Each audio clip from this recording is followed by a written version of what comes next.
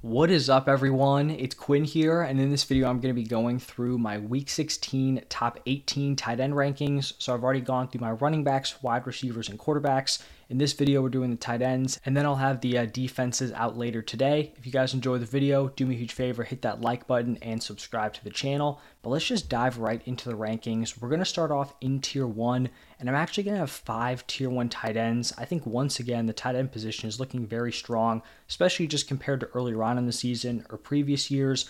There are probably 9 tight ends in these rankings that I would feel very confident, having as my top option. There are also some decent back end tight end ones, high end tight end twos. But starting off with my tight end one, I'm still going to have Travis Kelce. I know there have been some other tight ends in this tier putting up huge games in recent weeks, but Kelce's still tight end one on the season in points per game. If you would prefer to play a guy like Sam Laporta or Trey McBride, I totally get it. Most people probably aren't going to be in a situation where they have Kelce and some other top tight end.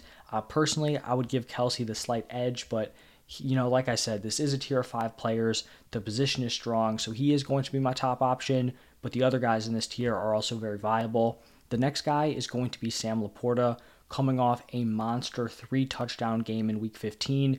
The dude's just been an absolute beast. As a rookie tight end, you typically don't see, really any kind of breakout as a rookie at the tight end position. Sam Laporta's going out and putting up top tier, high end tight end one production. He is going to be just a staple top tight end for a very, very long time. So I like Laporta as my number 2. Then as my tight end 3, right behind Sam Laporta. I feel like these guys are very, very tight. It's going to be Trey McBride. We've seen some very high ceiling games out of him. Not a great matchup here against this Bears defense, but he is Kyler's clear top weapon. You have Marquise Brown banged up, and even when he was healthy, he still wasn't competing with Trey McBride for opportunities. So I like him here as a high-end tight end 1. Then I'm going to go with TJ Hockenson. Hasn't necessarily put together any boom games over the last few weeks, but the volume has been there. The receptions, the receiving yardage has been solid. Decent matchup here against this Lions team. He is competing for targets with Justin Jefferson, Jordan Addison, but I think he's talented enough where he's going to command volume, and I do think he belongs in tier 1. And then I feel like at this point, after back-to-back monster performances, I have to have David Njoku up here. Clearly, Joe Flacco has been huge for him, and even proud of Joe Flacco. He was stringing together some really nice performances. The volume has been there. He's had a very nice weekly floor, and obviously over the last 2 weeks, we have seen his very, very high ceiling. So I feel like he had to make that jump here into tier 1. Now, shifting into tier 2, these are also going to be tight ends that I would trust in my lineup with a lot of confidence. Going to start off with Evan Ingram. Now, this is going to be assuming that Trevor Lawrence is playing and clears concussion protocol. If there's no T-Law, I still think Evan Ingram would be a tier 2 guy for me, but he probably would be, towards the end of this tier, if not, just at the bottom of it. But if T-Law is healthy, I like this matchup here against the Bucs. I think we had a rough game from Evan Ingram in Week 15, but prior to that, he had 2 really big performances. So I still like him here as a mid-tier tight end 1 play. After Ingram, going to go with George Kittle. Definitely not a great matchup here against this Ravens defense.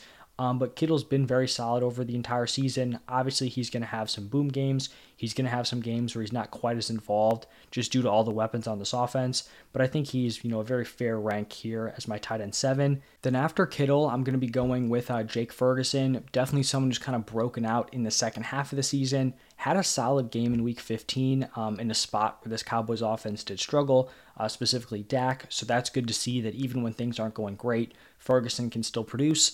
And then the final tight end in this tier is going to be Isaiah Likely.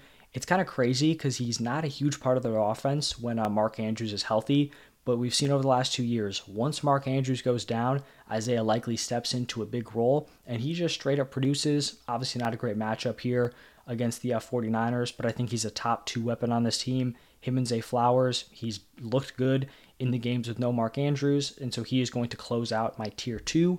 Now shifting into tier 3, these are just my back-end tight end 1s. I'm going to start it off with Dalton Kincaid. Now I still think Kincaid can have a nice finish to the season. I just think he has a little bit more risk than some of the tight ends ahead of him. We saw in the first game where Dawson Knox was back. Dalton Kincaid's role was not affected. If anything, he actually saw more involvement, led the team in route participation. He didn't have a huge game, but that's fine. Tight ends aren't going to pop off every single week. But then in week 15, it was a little bit concerning because his route participation fell below 70%. Now that definitely could have been game script, the fact that they were just running the ball all over this Cowboys defense. But I think most of the tight ends ahead of him here are going to be locked onto the field pretty much regardless of the situation. So that's a little bit concerning. I still think this Bills offense can put up points, and Dalton Kincaid's going to have an opportunity to be involved. And I still view him as like their number 2 target behind Stephon Diggs, but I do think there has to be some separation between him and the guys in tier 2. After Kincaid, going to go with Cole Kmet. He's just been a very safe, week-to-week option. He's had a pretty high floor. I also like the matchup here against the Cardinals. And then my final tier 3 tight end, not really a tight end, but it's going to be Taysom Hill. I understand he's coming off a not-so-great game in week 15. His weekly role is definitely just all over the place, right? Some weeks you're going to see that super well-balanced workload where he's carrying the ball 10 times, getting targeted 4 or 5 times, and then attempting a pass or 2. Those games are going to happen. And then there are also going to be the games where he's just not quite as involved.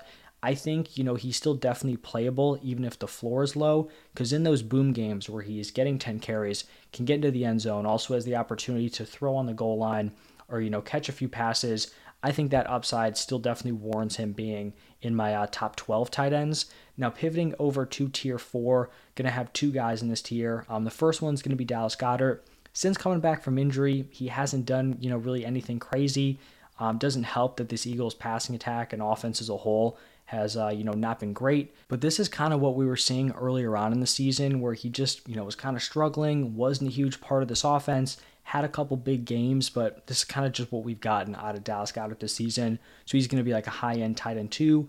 Then the other guy in this tier, Hunter Henry, coming off of 2 massive games. I'm still not fully convinced that this is something that's going to continue because his usage still isn't great. Like his raw participation is not rivaling these other top tight ends. But I mean, back-to-back weeks with Bailey Zappi at quarterback, he's getting into the end zone. He's getting targeted heavily in the red zone. So I definitely think he's playable and is someone who could have been on waivers either after week 14 or after week 15. And then the final tier here, 5th and final, going to start off this tier with Darren Waller. He's going up against the Eagles. Tough to have, full confidence in Darren Waller considering he was, in a limited role in week 15 coming off of IR. He was pretty much splitting routes close to 50-50 with Daniel Bellinger. I would expect him to take a jump in that department, but this Giants offense hasn't been great, and I don't know if he's jumping from like around a 50% route participation up to like 80 plus, like maybe he takes a little bit of a leap to like 65, 70. So I still think he might be limited, which is going to cap his ceiling, which is why I have him here in tier 5.